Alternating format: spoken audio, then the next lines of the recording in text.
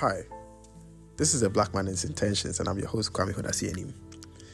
So, I'm so amazed about the numbers. I'm so happy about people listening. I'm so happy about the feedbacks I'm getting. It's so encouraging to do it. And also, people are learning a thing or two about myself. And I've got questions saying that, why don't you tell us about who you are? But it's a story, and I hope you stick to it and listen, because at the end of it, you know definitely who I am and the challenges I've been through.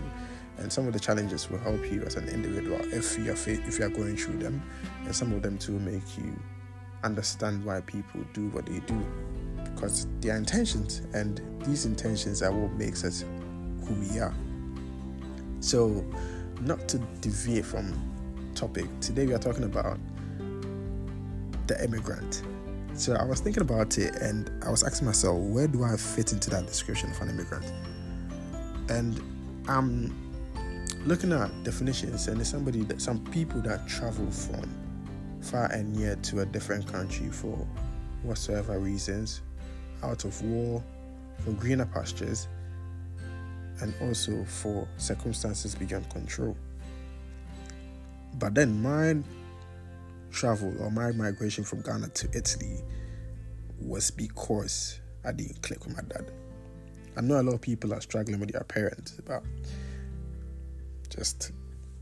I trust that whatever situation you're facing with your parents, you'll be able to solve them anyways.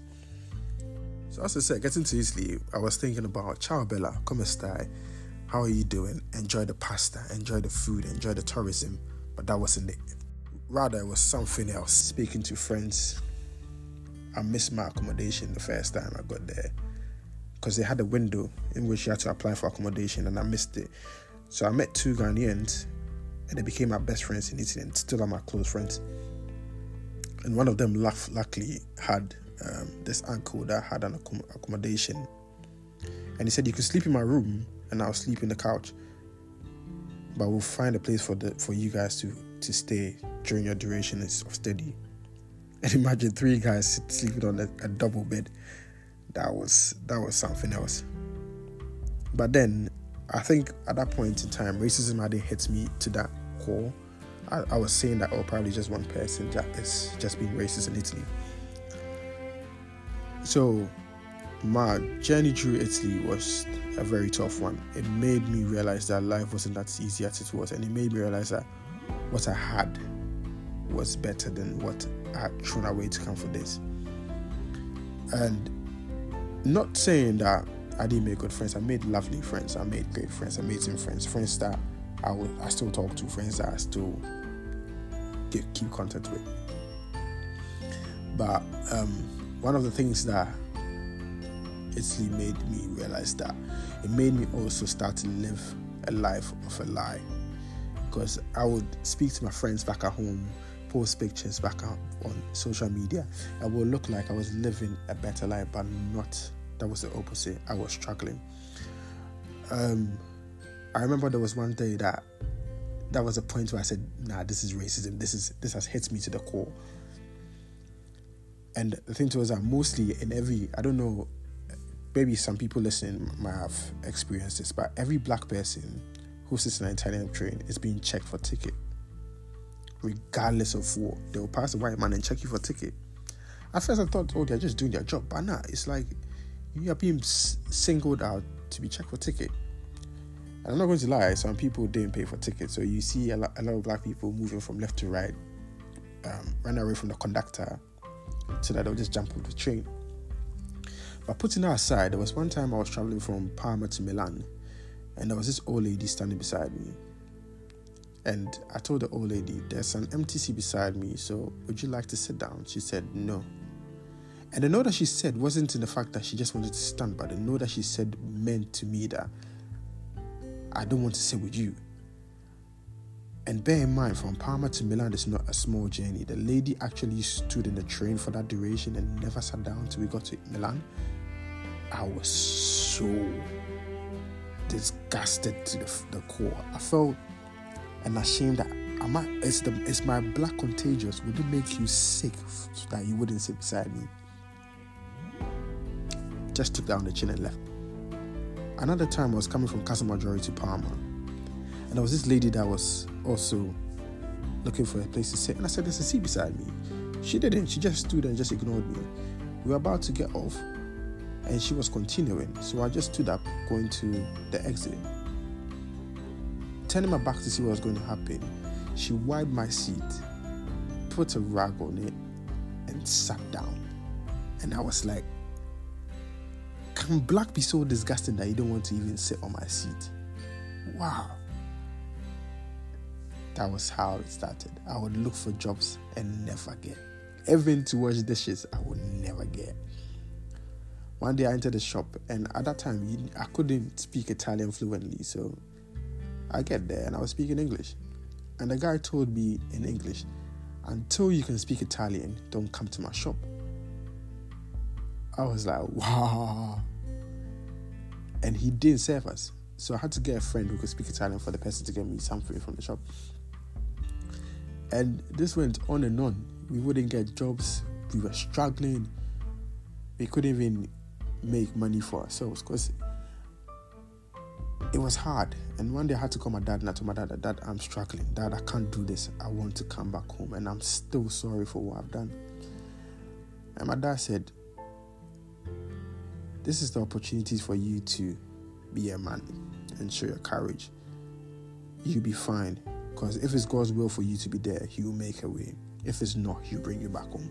But I'll support you with what I have. And that made me love my dad for that. Because imagine your parent back at home sending you money to Europe. That's 15 or 14 times. Or at that point, I've forgotten the exchange rate, but it's still more. And my dad was doing this every month till I got on my feet. We were still looking for jobs. We couldn't find jobs. I was still posting on social media, making life look like everything was okay. And one day we said, let's take our bicycle around and see if we could get any job. I applied to pick tomatoes. I couldn't get that job to pick tomatoes.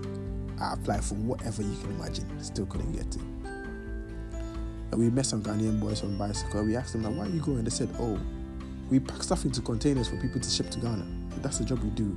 And they pay us €50 every week. So if you want to do it, you can join us. And I looked at my friend and I just laughed and I said that, what can we lose at this point in time? This is where we are now, and there's no money coming in or going anywhere. If it's for us to do this container job, let's just do it. Let's just help go and join them. So we started packing containers. It was a hard job. Packing tires, packing bicycle, washing machines, whatever you can imagine. We carried and packed them into a hard labor, and they paid us just €50 for maybe a job that we did for like 12 hours or 18 hours or whatever. Almost the whole day. We finished at 6 o'clock because we went there like around 6 a.m. and we finished at 6 p.m. Just 30 minutes break to just have a drink or two. That was so pathetic. And what made me realize that people traveled and lived a life of the life of a liar, or being hypocrites or being facade, was when I encountered it by myself. I traveled one time. I was in Italy and I said, no, I'm tired of this. I saved some money and I went back to Ghana. People see me and call me, oh, Italian burger, oh, Italiano. But I was struggling. In my head, I was like, you don't know what I'm going through. I was struggling. And I'll just go with it. I'll just lie about it. Sometimes I wouldn't go out. And the reason why I wouldn't go out was because I didn't want to associate, because I didn't have the money to go out. So, because I'd budgeted my money coming to Ghana, so I was like, you know what, this is how I'm going to go about it, so I'm not going to fool about. So, basically, I kept myself to a strict budget till I came back to Italy. So, I came back to Italy and I got that opportunity to do an exchange program in Vietnam, and that was good. But prior to that, I was dating this girl, and I told her I'm going to Vietnam. And she was like, yeah, that's good. But she's also got an opportunity to go and study in the United Kingdom. In my mind, I was like, nah, if you go, you're going to meet some other brother that you would leave me, so I don't want you to go. I like the girl. Then I was being on and off with it, but eventually, if you love somebody, you make them do whatever they want to do. You don't hold them back. So I was like, yeah, you know what, go for it. I went to Vietnam. Conversation was long, but when I got to Vietnam, I loved it. Vietnamese people are amazing. They are the best people I've ever met in my life. they accepted us. They took us for who we were. They didn't care whether black or white. They spoke to you regardless. They wanted to know more about your culture, where you're coming from, the country you're coming from. And that was amazing. That was lovely. And I felt so good about it.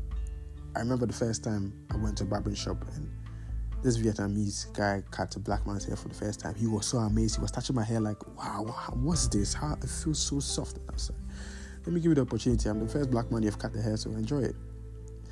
That was so good, and that was the greatest experience I had in Vietnam.